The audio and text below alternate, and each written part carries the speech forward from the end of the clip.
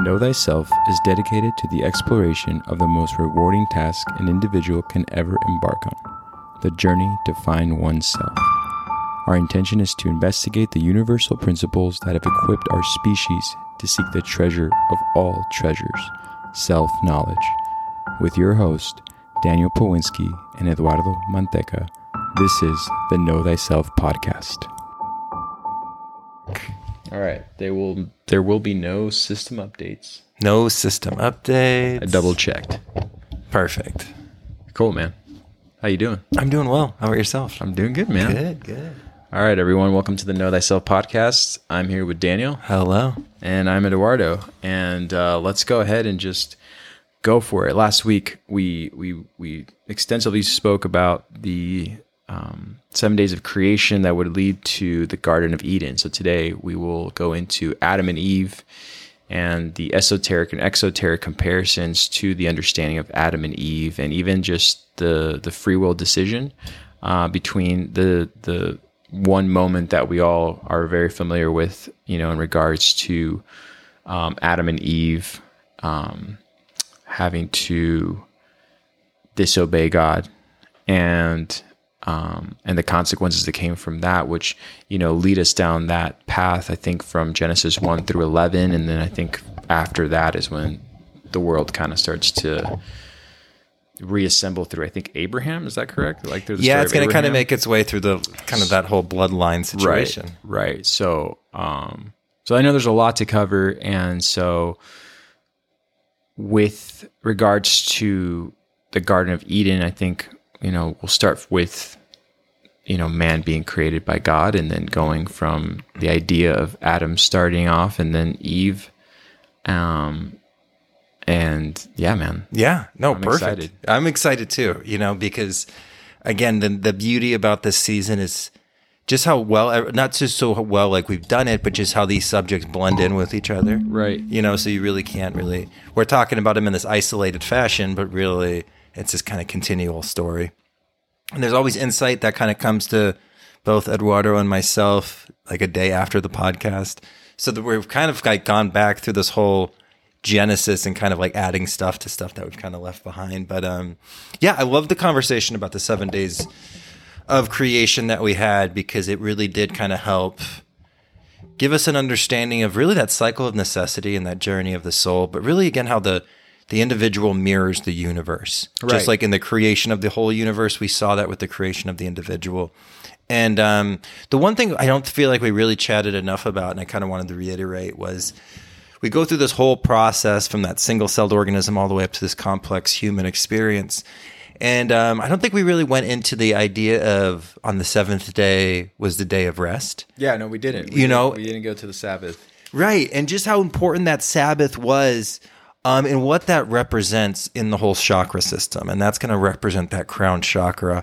Because if you remember, we were chatting about it when we got to the number 6 in the episode of Numbers.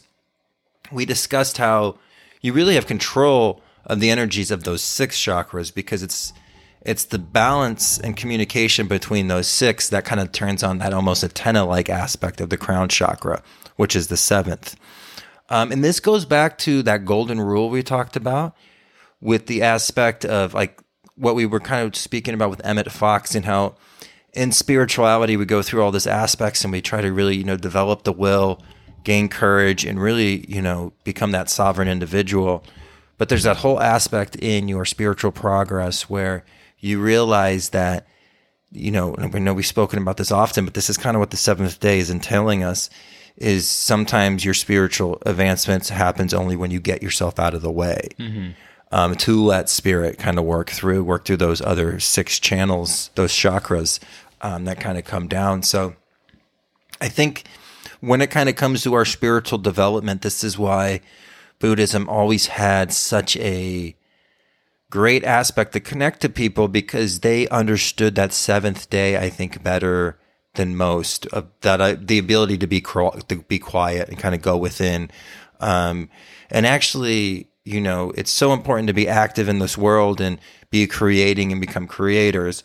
But it's just as important to kind of instill and kind of let everything settle, right? As well as listen to those finer substances which we're talking about in this whole, talk of time. And we talk about how we're in this Kali Yuga, and we talk about how we're in this twilight of this Kali Yuga, which can be a very heavy, concrete kind of feeling.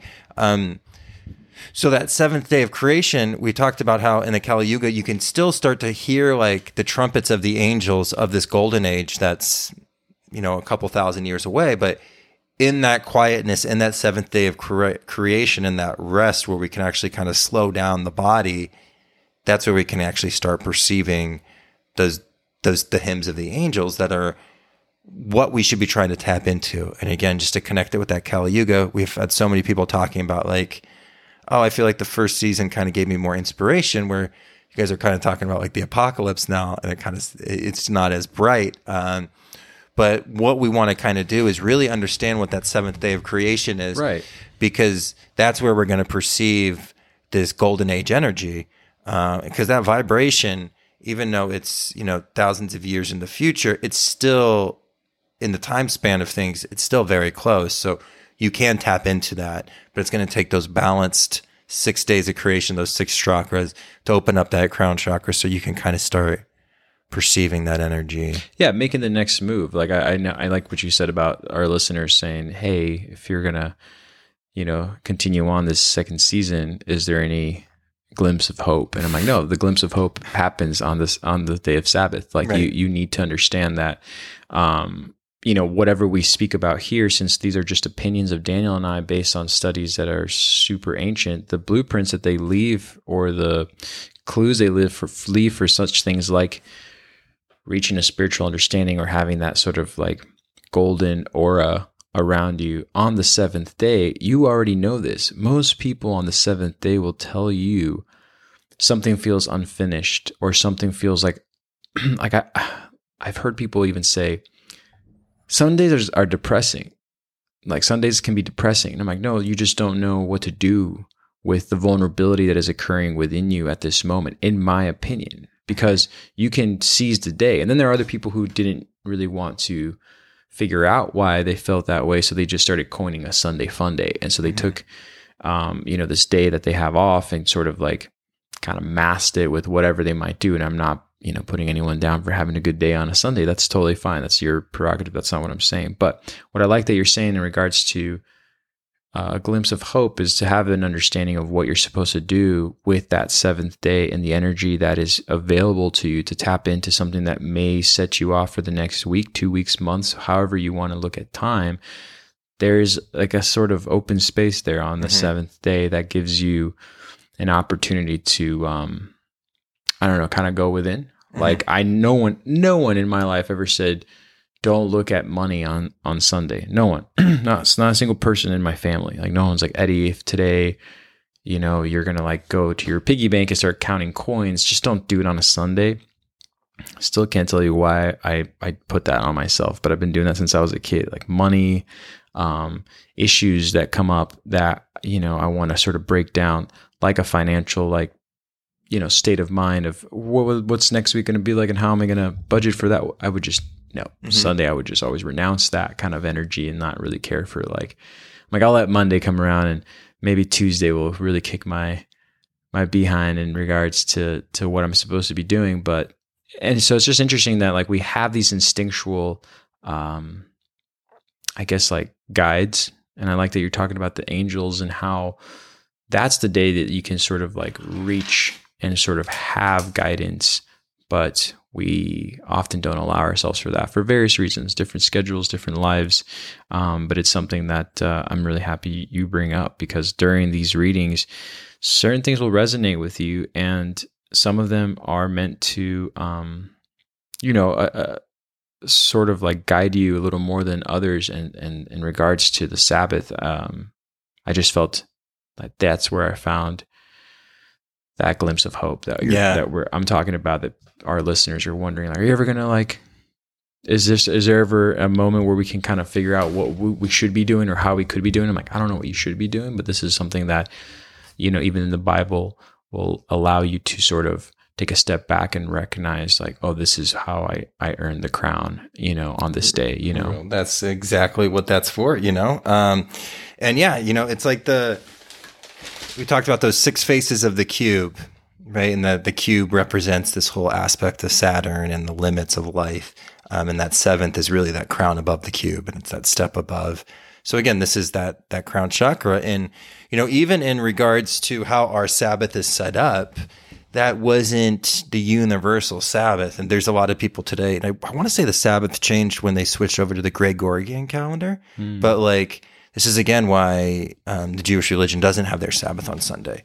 It's Friday night to Saturday night. Right. Right. And that's that was actually seen more as a true Sabbath, because it really actually wouldn't make sense to have your Sabbath on the day of the sun, which is the most vibrant energy you have. It would be more. Right. It would make more sense Venus taking you into Saturn, which would be kind of the vesting point, right? Because it kind of like has you reflex on your desires. But either way, I think what's important about the whole idea about it is just the need for spiritual calmness, and even the whole rest that we deny ourselves in the West, because it's like all about how much can you work, and people use it as like a badge of honor that they've like worked 20 hours overtime this week. I gotta say, I love how you sum up my way of babbling, because that's exactly what I was getting to. I'm like, how come we don't allow ourselves a day of rest? That's really what I was trying to say in that whole rant. So I'm like, it's just interesting. But anyways, go on. No, but it's so true, man, because I was picking up exactly what you're putting down. But again, I think it's part of this aspect of living in the West and being disconnected from these stories, because we've read it as people just read it analytically and like, oh, God made the world in 6 days and then had to take a day off, and they like mock it, when really this is just giving you parameters of how to live. It's telling you this is what this experience is all about. You can either learn these laws and abide by them, or you can go against them. And, we've talked about that. When you abide by natural law, you feel pleasure and growth. Right. And when you go against natural law, you feel pain and discomfort, and that's what we're kind of seeing. Which we've learned to take. You ever recognize that? Do you recognize that rather than being like, oh, this is so easy to recognize that this isn't something that serves me, we're more like resilient to it. We're like, oh, life is pains. Oh, life is pain. And then we form patterns, Right. And gosh, man, one of the things that I think we all could probably work on, I know myself fully, is, you talk about those pain patterns and how you can just like throw yourself into those like pain whirlpools, and you know exactly what to think about to just get you in this like negative sense and stuff like that. That's another form of energy. It's another form of energy, and how we use that and unleash that energy on ourselves is, it's just something we have to, through the spiritual progress, through alchemy, you really want to invert, because it can be so destructive. So for sure. But again, like that's kind of what we're talking about today as we kind of enter this journey into Adam and Eve. Yeah. Right? Absolutely. So let's go. Let's start from the top, man. Perfect, man. So yeah, I mean, we all know the story of Adam and Eve, right? And we're kind of taking a look at it, and we're going to kind of look at the mental aspects of what this kind of represents today, but kind of touch on a couple different aspects. But so we'll look at the astrological correspondences about the players that are going to kind of come into this situation. We're really starting to see a lot of planetary significance. We're going to see a big play by Venus today. Saturn always is going to be a part of this experience, but we're also going to see Mars and Mercury starting to show up. So we're really starting to see this Elohim, which is these 7 gods that was kind of represented in this Bible, or these multiple gods that we see as the planetary energy, really starting to kind of create their influence. And they really can't have their influence truly created until humans show up. Right. Because we are the most sensitive to the deeper aspects. So like the planets do have this, pull on the migration of birds, instincts of animals. Like these are all represented in the planets. But what the planets do with animals is more groupthink, where they kind of control the herd and they can kind of control that. So that we don't get this individual expression so much and the self-identity of these planets until we have humans enter the story. Right. Which is kind of the pinnacle of everything we've talked about, because it's all leading up to that individual consciousness that kind of manifests itself, that's self-conscious of itself. And that's where we kind of have the the scene kind of show up with Adam first. And this is going to be really kind of this creation of Adam. I mean, this is like talking about you, like how he has Adam name everything. Mm-hmm. We're kind of talking about this in the Patreon right now because we're going through the houses, and we actually have the third and the fourth house that's going to be released tomorrow. But you don't think about this in your development. So you go from the womb, right? Right.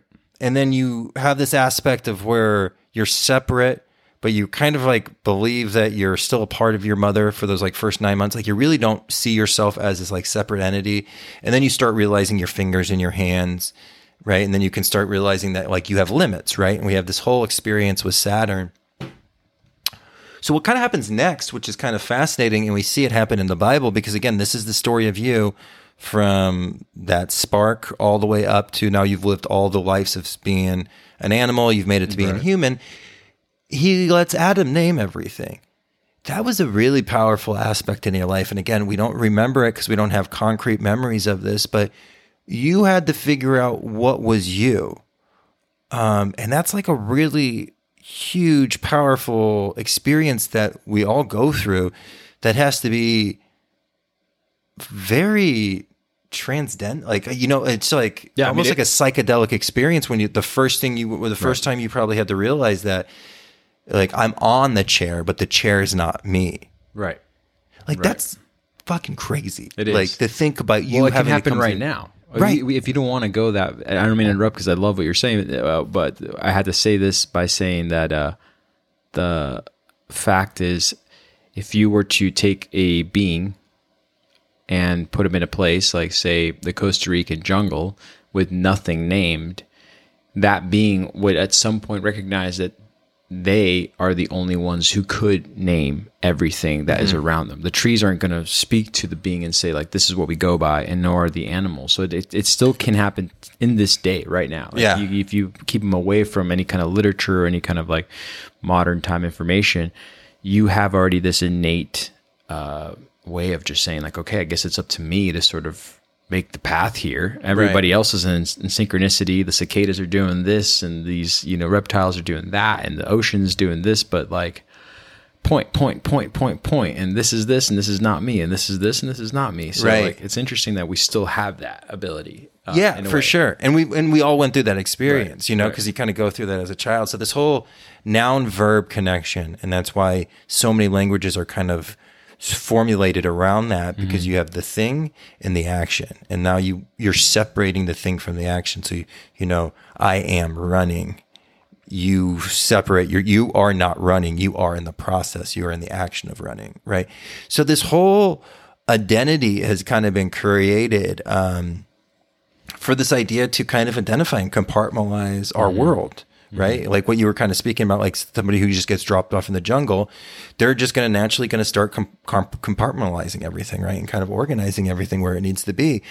But what we're seeing here is just, again, it's just the story of your consciousness. So you had to go through these aspects of realizing that you are not your mother, right? You are separate. And we even talked about this early on in the podcast, you know, even understanding that you're limited by your reach, and you can't just, you know, you're limited by your body. And so you might see something across the room, but that doesn't mean you can just grab it. Right. You have to like kind of go over there. So there's this whole process that kind of happens with Adam in this point. And we're just, again, we're seeing the pieces we put together for this individual to really kind of start on the spiritual journey. And that's where we're kind of looking at. So he goes through Adam, and he has this aspect of kind of showing Adam natural law, and kind of telling him, you know, you have command, you have responsibility over these things. And what they're really trying to do there is just give humanity the highest aspect of consciousness on earth. So it's not so much like these animals owe anything to you. It's more of like, with great power comes great responsibility. Okay. Right. And so that's another thing that we kind of look at, and it's just like, oh, well, we don't own nature. And it's like, no, if you really look at that, I don't really think it was under the individual's domain. It's just because they have the consciousness to do that. And if they put it under the correct will, the universe will progress better that way. So then Right. is that when the birth of the ego would come about within Adam? So we're going to see that the ego is really going to kind of start getting created. But that ego really almost kind of comes online with Eve. And that's where Eve is going to kind of come in. So Adam goes to this whole aspect of naming things, right? And then God puts Adam in a slumber. Okay, this is, I think, a great indication. I think this would be almost a representation of that story, the pearl, right? Where it's talking about that individual who travels and forgets that he's the son of a king. And then in that process, takes off the rib of Adam to make Eve, right?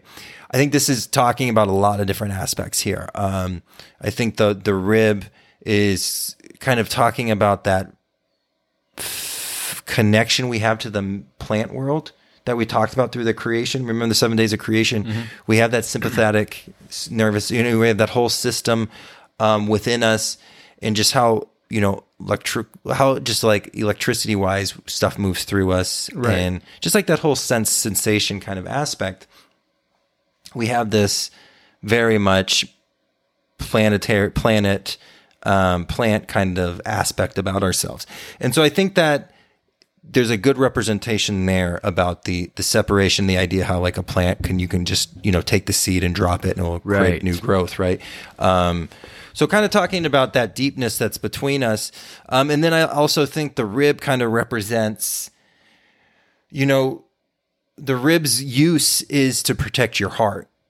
So Eve coming out and really going to represent the subconscious and that feminine aspect, I think right there, consciousness in the universe was trying to tell you, like, even though this is the story about us, your main goal as the ego, which is kind of the representation of Adam, is to protect the sacred feminine that's within you, just like the rib does. Right. Does that make sense? Yeah, so, absolutely. Again, that's why you want a strong men in your society, because strong men, there's an important aspect to protect the feminine. Right. It's it's the most important thing. Protect the feminine in your society and also protect that feminine within yourself. So they're really kind of giving direction, I think, to how you use that divine masculine energy, and really what that divine masculine energy is to protect that true aspect of that, intuitive, subconscious, feminine aspect that resides within us. And so that's what we're going to kind of see. So we kind of go into the slumber, and then we have the separation. Right. And we have Eve getting formed out of Adam. And what that's going to represent is really we kind of call it the fall later on.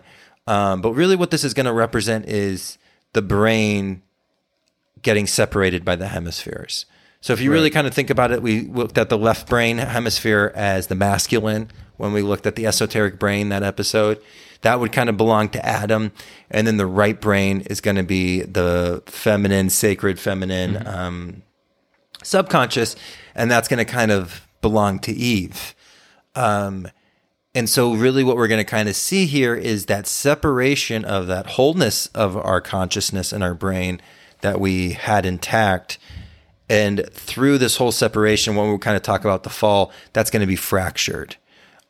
And the whole spiritual experience is going to be reconnecting Adam with Eve. So reconnecting your left side of your brain with your right side of the brain, which is so important for us to understand, because again, why you understand Genesis is you'll start seeing everywhere this alpha omega theme. The same thing that's going to take us out of heaven is the same thing that gets you back into heaven. Right. And that's one of the most important spiritual laws to understand, that it's always the inversion of energy, but the thing that might be your downfall is actually also what can make you a saint if you divert that energy, divert that desire, and put it through a more positive outlet. Yep. Right? Absolutely. Absolutely. So, so this is going to be kind of this story really is going to kind of express the feelings that we have, that spiritual aspiration that we have within us. This is what this story is. It's really kind of gives identity to that internal feeling of wanting to reconnect with that one thing. It's that thing that's kind of like on the tip of our tongue, that stretches out kind of like in all directions. But what we want through all of our spiritual progress is to become whole and kind of get back home. Right. It's kind of like on the tip of our tongue. So when you're looking at the Adam and Eve story, and it's so hard to explain, like, I just want to feel complete. I just want to feel oneness. And, you know, we're always like striving for this. This story will give you a lot of peace because it's breaking it down exactly what happened. It's saying, hey, you have this like separation that's happened within you. Everybody has gone through this. You go through this process in creation. This is how it happened.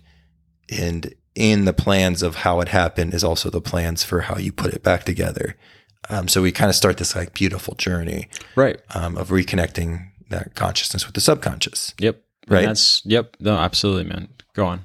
So, yeah, we just kind of have this like new identity. And so we kind of have this moment that they're kind of living in this aspect together. And then we obviously have this like famous tempting of Eve with the apple.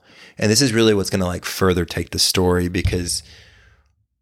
Which, can I say something really quick? Yeah. Is this, you know, I like that. I want to pause you there because of the negative aspect of Eve, but it's not negative in the sense of wrongdoing as much as it is the opposite of the positive in regards to like the polars between the male and female. And I think that's where people disregard Eve and her position and how this all got started, is that they're like, oh, she is the one who caused for all of sin. And it's like, whoa, let's put the brakes on that for 2 seconds really quick. Exactly. So, yeah, go ahead. No, you nailed it, man, because I think exoteric religion really did a disservice to the story. Oh, man. But exoteric Christianity can be pretty much categorized as just a disservice to the feminine of all the books of the Bible. Right. So through that whole time period, that was just the feminine was just kind of hidden in everything, but she really wasn't on full display like she should be. So yeah, we have this with this Adam and Eve story, and this is actually where we have to really start making separations, and we'll kind of tell you the esoteric feeling, the esoteric Christianity feeling, but then also the Gnostic, because the Gnostics kind of see it a little bit different. Right. And of like what Eve's role was and kind of what was kind of playing out in that aspect. But yeah, this is a necessary event that needs to happen. The fall is how we're here for consciousness to expand and grow through us. Mm-hmm. If we don't have the fall, we'll never have that opportunity. Right. Right? Because we would have no desire. There's no desire and there's no understanding of what they call the good and the evil, right? Right. The tree of knowledge. And so that's exactly what happens. So Eve is tempted by a snake, right? And this is a, again, there's kind of this aspect of, is the snake Satan or is the snake like the snake Lucifer? Well, she's tempted by the snake that's in the tree. Right. Right? Right. Do we bring up the trees? Yes, because that's huge. God tells them not to go there or they'll die. Right. Right. Yep. Which they end up not dying physically, but... Right. They have the kind of death that we've been chatting about. Right. Right. Because that's a spiritual death. Right. Because you're eating from the tree of knowledge, right? The tree of evil, tree of good and evil. And that's exactly what that's going to represent. It's really going to represent that plant life that we said was a part of us, mm-hmm. right? We said that we go through this aspect and you have that chakra system is very much like the plant system that's still within you. You have the minerals, which is your bones and everything. So what this energy that the snake is going to represent is really the Kundalini energy going down the spine, right? Because the snake is coming down to kind of greet her. And so it's really kind of this waking up of this Kundalini energy within us. And that's going to be this really push for desire and drives. And this is what's going to change the whole aspect of consciousness, because what this is going to represent is the desires and the drives that push us and pull us in the different directions of our life. Mm-hmm. And these, it's a very empowering thing, but it's also what makes us separated from the world and makes stuff like not really make sense. Right, right. And that's exactly what's going to happen. And again, you speak about the death because he says, don't eat from this tree because you will die. And that's really very much talking about spiritual death. Because you're kind of taking on this aspect. And I think this is almost a good allegory of the difference between the exoteric and the esoteric, because the exoteric would never bite the apple, where the esoteric would be like, I don't think God would be judgmental like this. And they would bite the apple and they would go on that journey.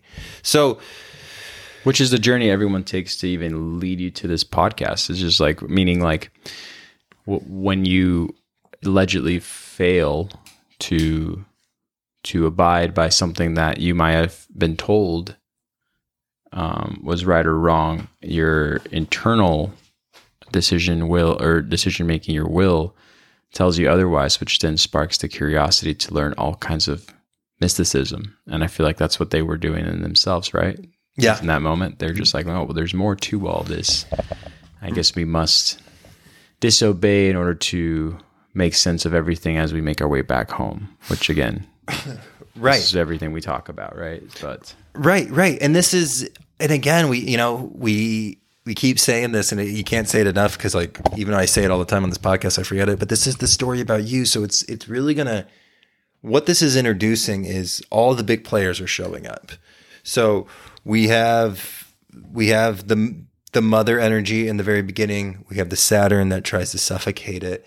And now we really have this introduction of like Venus and almost like this Mars and Mercury that's going to kind of start making itself there. But what we're really seeing here is we're going to start to see these two ideas start to be created in our consciousness. And you're going to have Saturn, which is very going to be cold and limits, which is going to be kind of represent more like Satan in this aspect. And then we're going to have Lucifer, who in this situation is going to be represented by Venus. And that's really like your desire energy, that we talked about a lot last week, and the drive. And so what this snake coming down, which represents the Kundalini coming down the chakra system, represents that desire impulse that what we have, right? It's like so important. And what that's going to entail is we are going to be, for the remainder of our spiritual experience on earth in this incarnation, we are going to be really being pulled between these two pillars of life, between the limits and the coldness in the boundaries set by Saturn, and that pure like desire and almost bliss that could come with Lucifer. But I really like desire and drive with Venus there, because it's kind of the higher aspect of looking at that. So you're going to have this crucifixion that's going to happen. And this is actually what is going to make more sense as we get into the New Testament, when we talk about what Jesus is crucified between. Right. And he's really crucified between Lucifer and Satan. And on one hand, it's too cold. In the Saturn side, it's too cold and dense for life. And the other one, you burn yourself up trying to fly too close to the sun, which we've heard in mythology, which is the over bit of that Lucifer energy. This is also why Lucifer is going to kind of play another role and going to fall from heaven.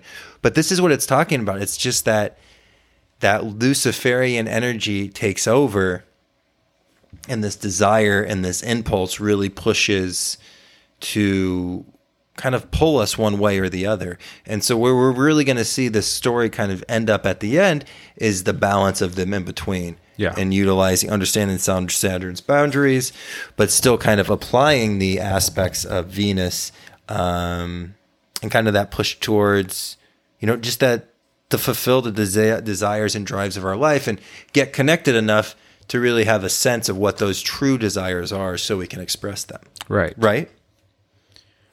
So, I guess one of the things to kind of really think about is just that the battle is between the ears.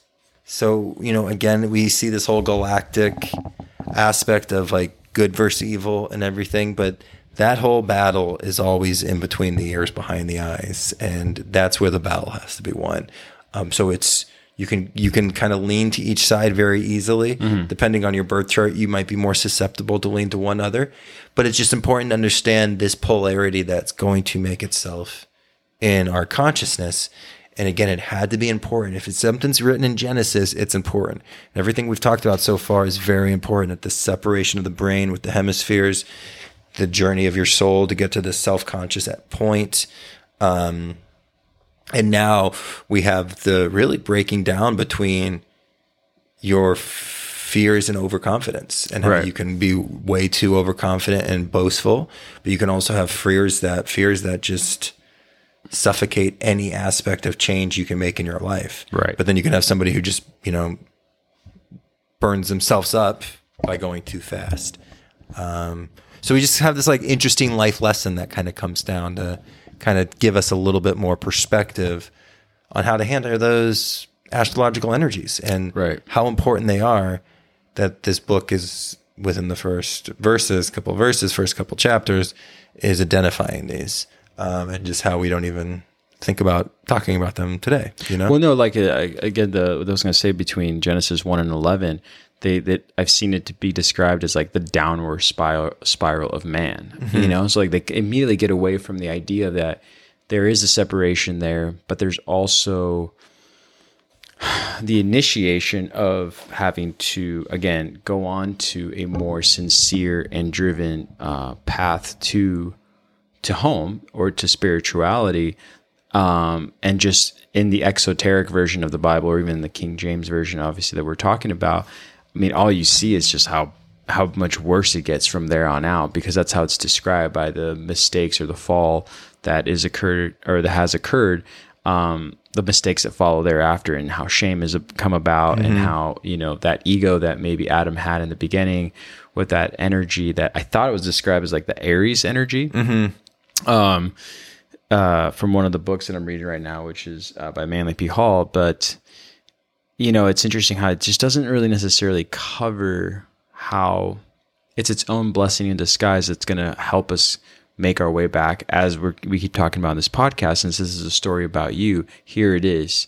But it just kind of goes so fast. If you're doing the King James version, if you're doing the exoteric version, it's just how it's like, nope, this was the fall. This is what happened. Like, silly people shouldn't have eaten the fruit. And man, there's just so much that goes on I like how you describe it, between the ears.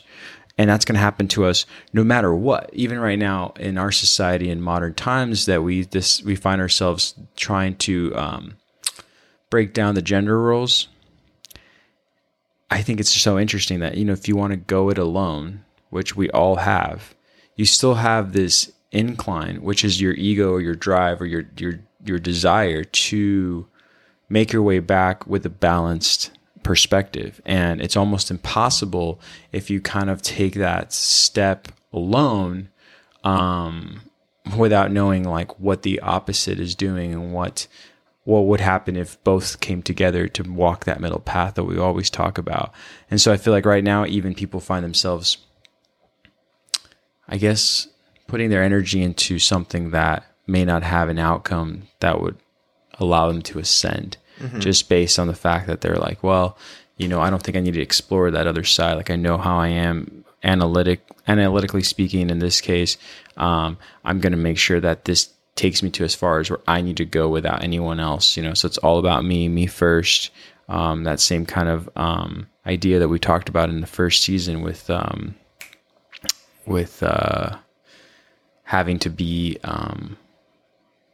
solipsism, like having that sort of like idea that that's all you need, you know what I mean? And it's far from that, you know what I mean? And that very first encounter with having free will decision, like Eve did, to take the bite, right there and then, it's already misinterpreted as like, well, you're at fault and I'm going to go this way because this was your doing. Because I think Adam even blames God. He's like, you made her, so therefore, like, I'm not at fault here. Like, I just followed her because she offered it to me, but she wouldn't have offered it to me had you not made her. And it's like, oh man, you're already like bending the rules here a little bit for yourself. You know what I'm saying? Right. Oh no. And I think that's a great aspect of how we don't understand the world.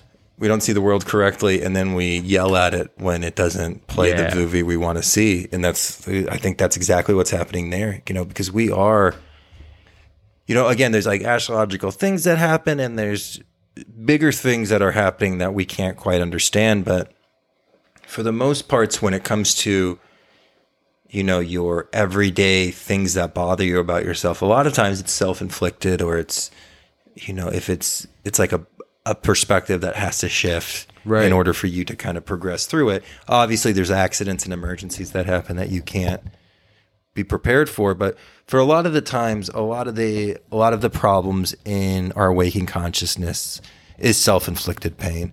And I think that's a great way to see, because again, we're reading it from this outside version. We're seeing this like Adam and Eve as this separate thing. But no, what you're really looking at is saying Adam is mad about his subconscious making this event happen, because Eve represents his subconscious, right? Because this is one being. This is you.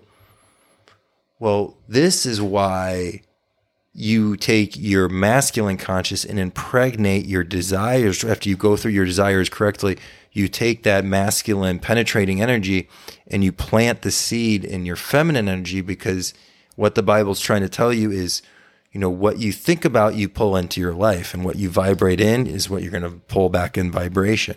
So this is a great case study in even just the aspect of the law of attraction or the law of vibration that we've looked at, because that's exactly what they're breaking down in this aspect. He's yelling at God, and God's like, it was you. Like, you manifested that. You pulled that aspect into existence. You're a creator. You're part of me. So this is you. You can't like cry out to me. So I think you bring up a really great point. But again, we needed this feminine aspect. We needed this connection. We needed this fall, because we have to make this journey back. Because again, in the garden, they're whole, but they don't have their own identities. And it's not until they bite the apple that they actually perceive themselves. And that's when they cover themselves. And that's the only reason God knows, is because they're wearing clothes when he sees them next. Yeah. He's like, the hell are you doing? Like, What's how did you go to here? Burlington Coat Factory where to here? You know what I mean? And they were like ashamed, right? And he was just like, why do you have shame? Well, the shame came from the failed desires and the misguided drives. Right. So we're seeing this cause and effect. So again, like we read these lines like it's happening in real time, but we're talking about like the evolution, the progress of your soul. So this is lifetimes could be within those lines. Right. So we're really kind of starting to kind of see what this aspect is. And so esoterically, they see it as almost like, again, it's like this big pattern, like God needed us to eat the apple so we could have this experience. And more of this idea that like everything is kind of morphing. And this is kind of the introduction of Venus as this Lucifer energy. But they kind of see it, esoteric Christianity kind of sees it as this like desire, and now desire needs to be controlled.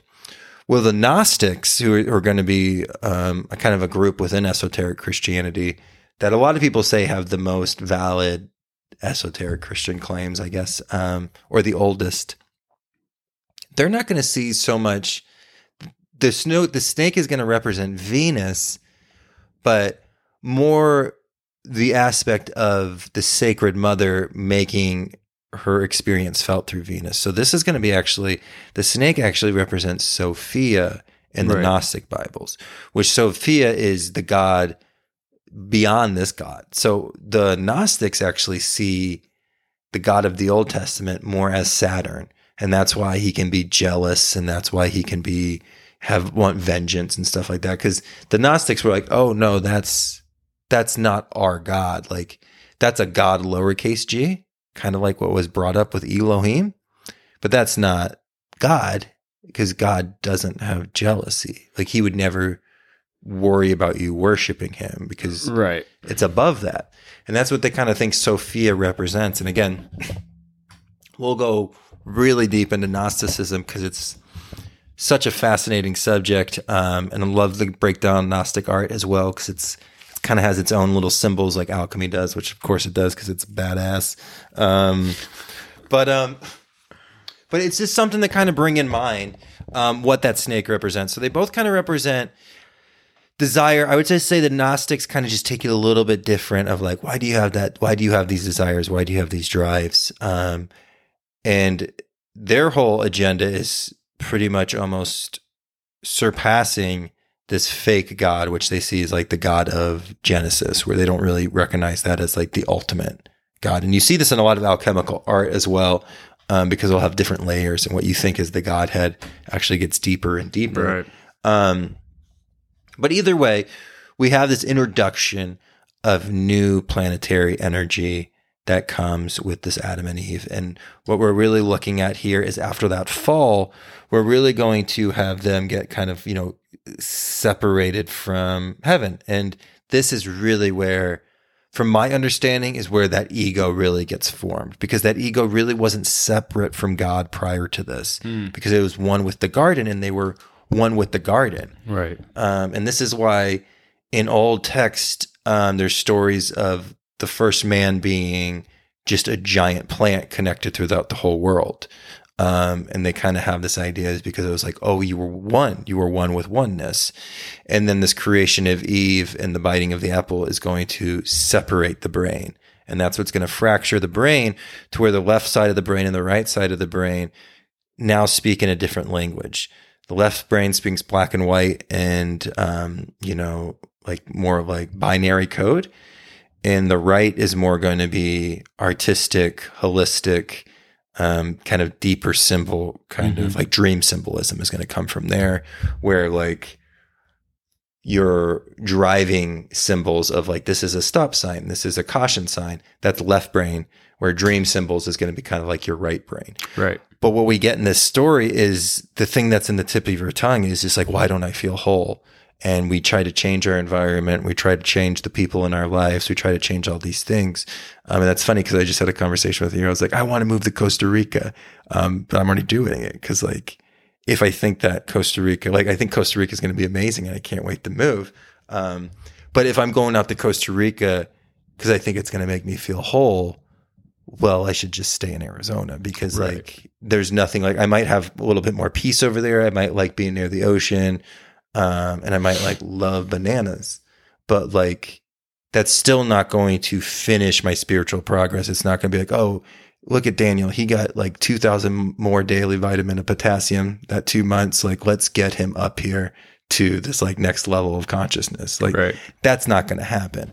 It's going to have to be this self-work, and it's this whole process of this wholeness. But this is why we're so depressed. This is why we get so sad. This is why we put so much energy into saving relationships that maybe we don't even want to be in. And that could be destructive and that could be abusive.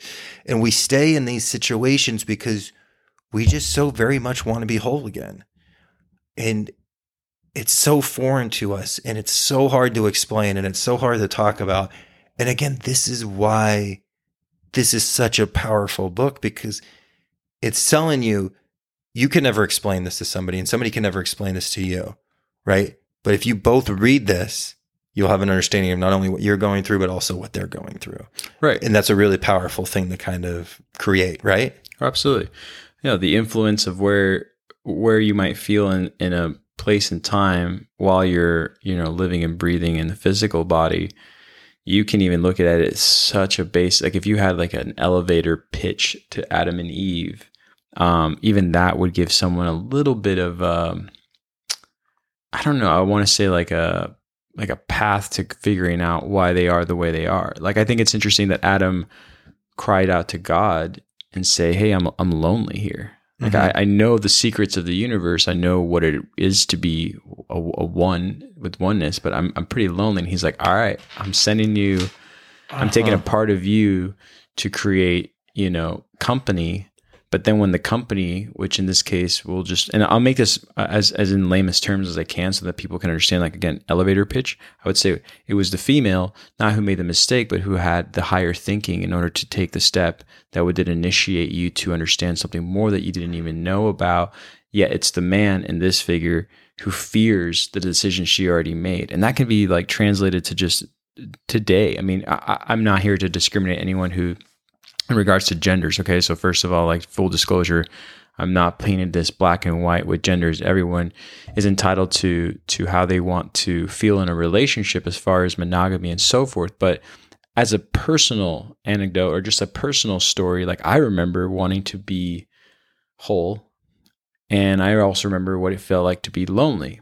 and I found a lot of ways to cope with loneliness. But most of the things that aid me were all aspects of the female energy.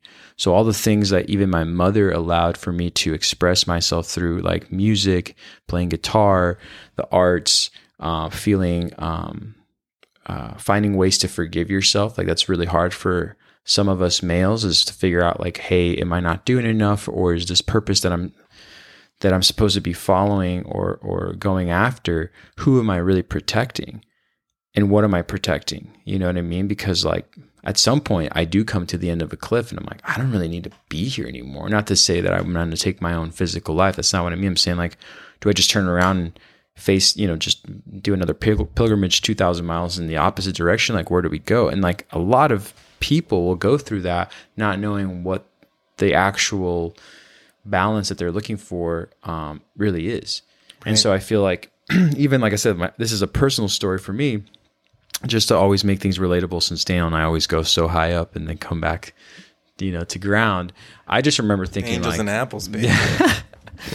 I just remember thinking, man, I really want to know what it's like to feel whole. And I don't mean that, I need to find a significant other only.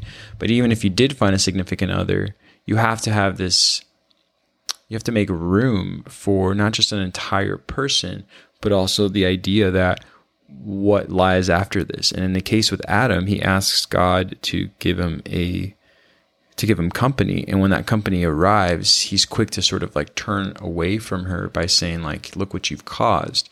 And I can relate to that with even just the idea that, hey, here we are, we're a couple. And this is again, in my case, and she might say, so children are coming next. I'm like, oh, wait, are they? You're like, oh my God. Because in so many ways, I'm just being honest, it's terrifying. Not to a woman, I find it, but to a man at times, it's more relatable. If I speak to my fellow men, I'm like, oh, she wants kids. And it's like, oh boy. And you're like, I know. And then, but she's just like, hey, I'm going to do this with or without you, And I'm like, man, this goes all the way back to this elevator pitch I'm saying. Is like, if you didn't know how to go about that, here's a perfect story of the very beginning when that fall happens, where you ask for the company arrives, the company takes it to another level that it's going to allow you to spiritually grow as well and go on about a higher level of thinking and selflessness, but you're too afraid to join in, and you're actually willing to say it was her fault or she started it.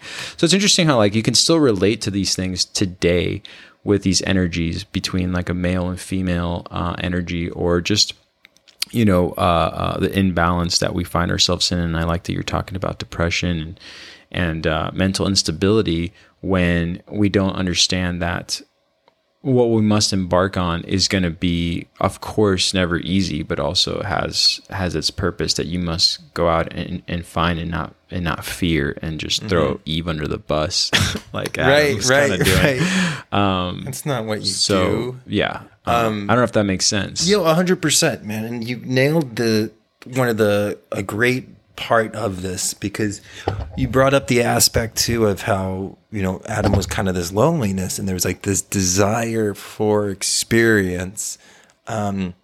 Perfect. That's what made you look down, and the whole Hermetic story about consciousness, right? You're like in this oneness cloud with creation. You have everything you need, but there's this impulse that happens of you wanting to look down. Right. And once you look down, that's when you start having that gravitational pull, and then you make your journey back up. But that desire impulse, that first desire impulse stays with you forever.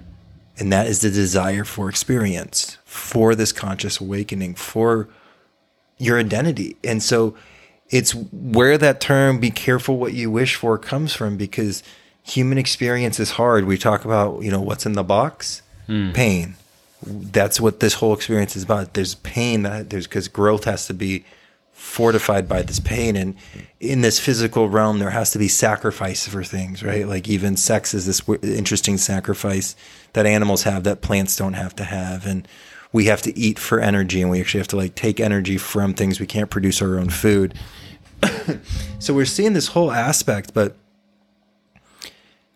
this is all justified because you had this initial desire in the first place to have this experience, because that desire comes from the creator of all creation, because this whole creation, if we remember, is its reflection to try to live through these experiences because it lives through us.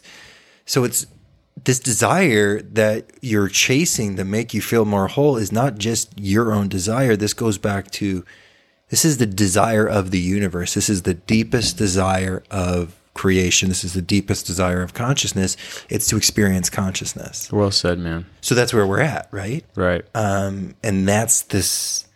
So you brought this up because like we were about to end this episode and we were about to talk about the most important aspect, which was that part that we forgot to leave in, that he like requested this desire. Exactly. And then it comes and like, we don't know how to handle our subconscious. Like it's really hard and we don't get trained correctly for it. And this is again, why they don't train us in schools. It's all left brain balance because they can't get us understanding our right side brains, because then we'll start turning on, and getting connected and everything will change for them. So yeah, I think it's, and this is also why later on in the Bible, they talk about man ruling over women. But that's not a physical thing. And if you've ever seen a real relationship, the woman's usually in charge anyways. Like, like dads are always, which is great, right? Because they're good, so powerful. So good. But what they're talking about there is they're talking about the two hemispheres of your brain, and they're saying, no, you need to still your will, which is your divine masculine, so you can impregnate your brain with the true intentions and manifestations you want created in your life, so you don't act like a fool and shake your fist at God when you manifested something in your life that you don't want. And it's in like, well, that's not what I thought about. That's not what was on my vision board. Well, God's like, well, I don't care. Look what your patterns did. So big deal. You cut out some pictures and you put it on a poster board. You didn't think about that. You didn't even manifest. That's not what you were even thinking about when you were cutting those pictures. You were thinking about being you had self-confidence issues and you were thinking about your inadequacies. That's what you were thinking about, and that's what you were manifesting.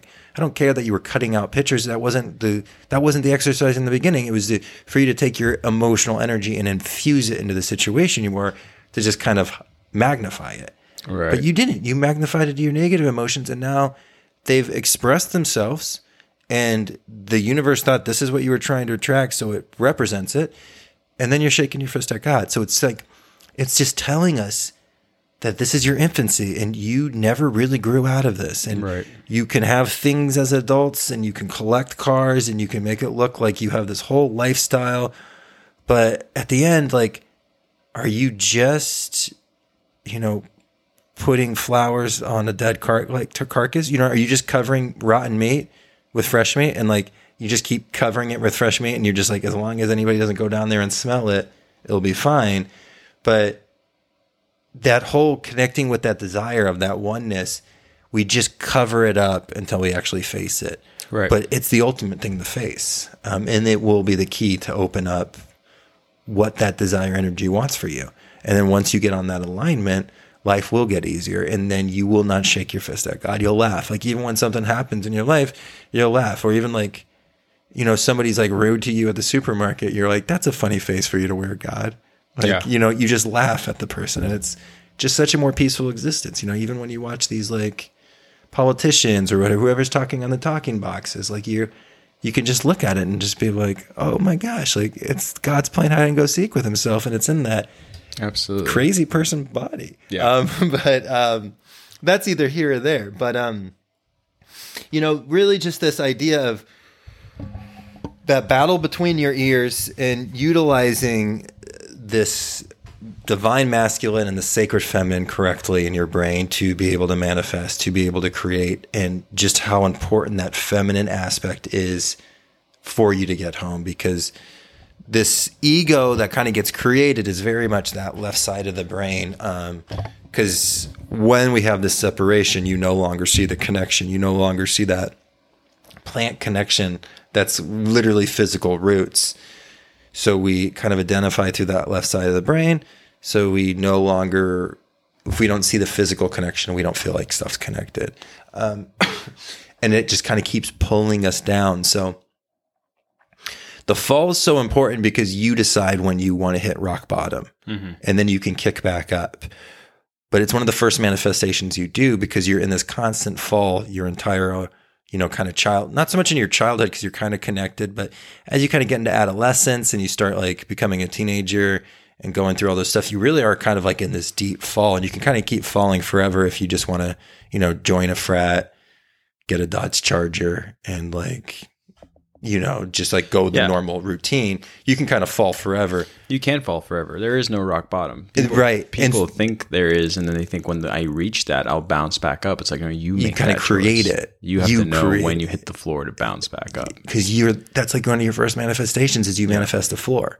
And it's kind of like one of those big spiritual things. And again, we always see the spiritual thing as like seeing the light, but sometimes you just see the light and it like catches your attention that you hit the ground and you don't even think about making that floor, but it kind of just happens with like you having this crazy experience. But either way, you have to like kick yourself back up and, it's going to take some time to do it, but you actually have to create that. And that's not going to happen until you come to some sort of peace or some sort of relationship with this initial desire of experiencing consciousness. And where that's going to come in is what makes you happy experiencing consciousness? Where do you feel like you're growing? That's going to answer a lot of your questions. And your consciousness, and again, too, like we've got your consciousness might need, I kind of want to just reiterate this. You might be somebody who really flourishes in a good, healthy relationship. So you might feel more complete in a relationship with somebody, and that's great, but there was probably a lot of work you did on yourself to be able to attract that person that just helps you climb that ladder. And that's really important when we talk about soulmates. It's kind of what I talk about when I've had the pleasure of marrying people is, they always talked about soulmates as you're a vibration. And once you reach this kind of spiritual level, you start setting out that vibration to actually attract your soulmate. So to actually attract your soulmate, you actually have to do a lot of deep work on yourself prior, right? Which is so true. And it keeps it optimistic for the people who are going through that of like, hey, there's no sacrifice, like nothing is sacrificed for nothing. Like everything's going through it. So even if you're in a tough situation and you do feel this loneliness and you're kind of like pulling for that, the best thing you can do is kind of keep working on yourself because that's what's going to actually pull that attraction. And it always happens when you least expect it. I can attest to that. Right? Yeah. Absolutely. So, I mean, I feel like we could probably talk about Adam and Eve for like a million hours more. We didn't really even like chat about a lot of this stuff. But we really kind of are getting a vision of what at least this paradise was. We're understanding why we were left from this paradise. It was because we had to, and we kind of see it and how we perceive it through is the two hemispheres of our brains. So again, that middle path, that Buddhism, the way of Jesus Christ, of connecting that hemisphere down the middle, right. Is really what we're striving for. So again, it's really cool as we talk about Genesis, it's nothing new. Like none of this stuff is new. There's nothing new under the sun. The stuff that we talked about in alchemy is making itself apparent in biblical studies. The stuff we talk about in biblical studies will make itself apparent in the Kabbalah, in the Tarot, and all the other really cool party tricks to show your friends. No, I love it, man. I love it. It's definitely obvious that we're all in search of that paradise and making our way back home. Right. And it starts with what's happening within, and then have the great fortune to find it. When it's ready to present itself to you. Yeah. And that can come from a relationship. That can come with the bearing of children. That can come with a great job. Like you could love your career and that could be like part of your soulmate. And if that's who you are, like more power to you. Like great that you got to wake up every day and do something you love. So everybody has that thing out there. And I know sometimes it's harder to find in like situations we find ourselves in. You're like, oh, well, how would I even do that at this time period in my life? But there's always opportunities. And I think,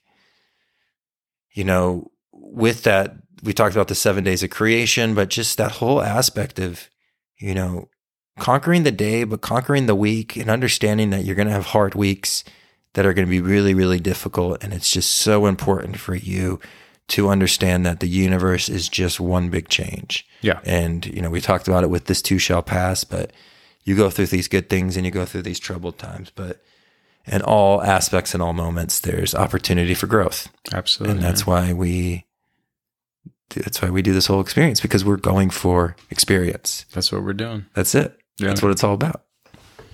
Cool, man.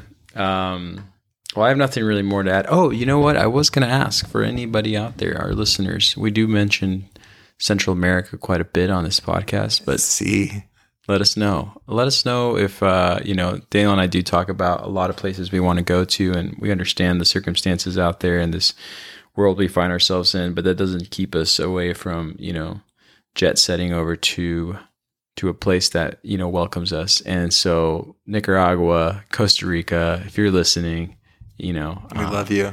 And Panama. I mean, Jamaica. Love Jamaica. We love Jamaica.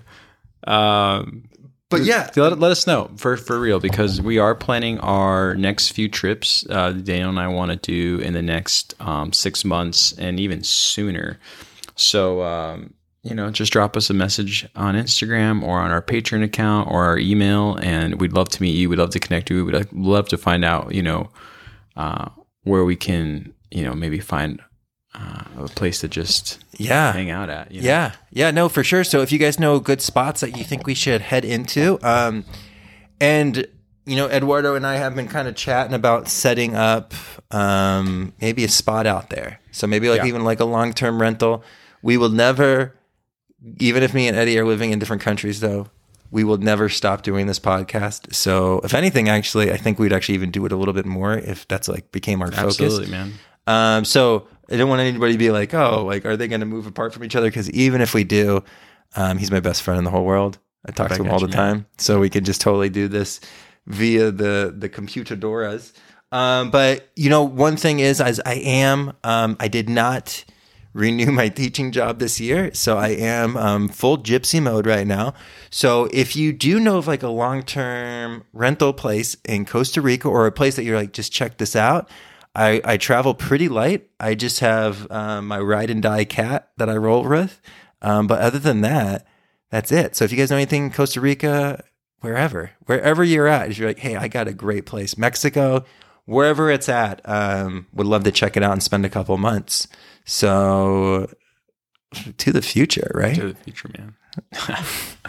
Cool, man. So anything else? Big shout out to Patreon. Big shout out to Instagram. Big shout out to everybody doing their thing right now. And also we have an individual who was a listener, really, really great individual, who's also started a great podcast called Awake Not Woke. Yeah, that's a good one. She's killing it. Always great stuff. She's always sending amazing insight. Her feed's great. There's so many people. We should really just showcase one cool Instagram person we know a week. Absolutely. Everybody on there is awesome. So that's great. So let's check that out, and we'll kind of hopefully make a page to kind of make some more connections happen. But other than that, freaking love you. Freaking love you. I love you. I love you, man. I like that shirt a lot too. It's very Costa Rican for our venture. That's what you meant by it was very appropriate. It was so appropriate. Yeah. Now that I'm in my mid-30s, I think it's time to start rocking out Hawaiian button-downs. We deserve it. We deserve it, man. We earned this. Cool, man. Well, until next time. Until next time.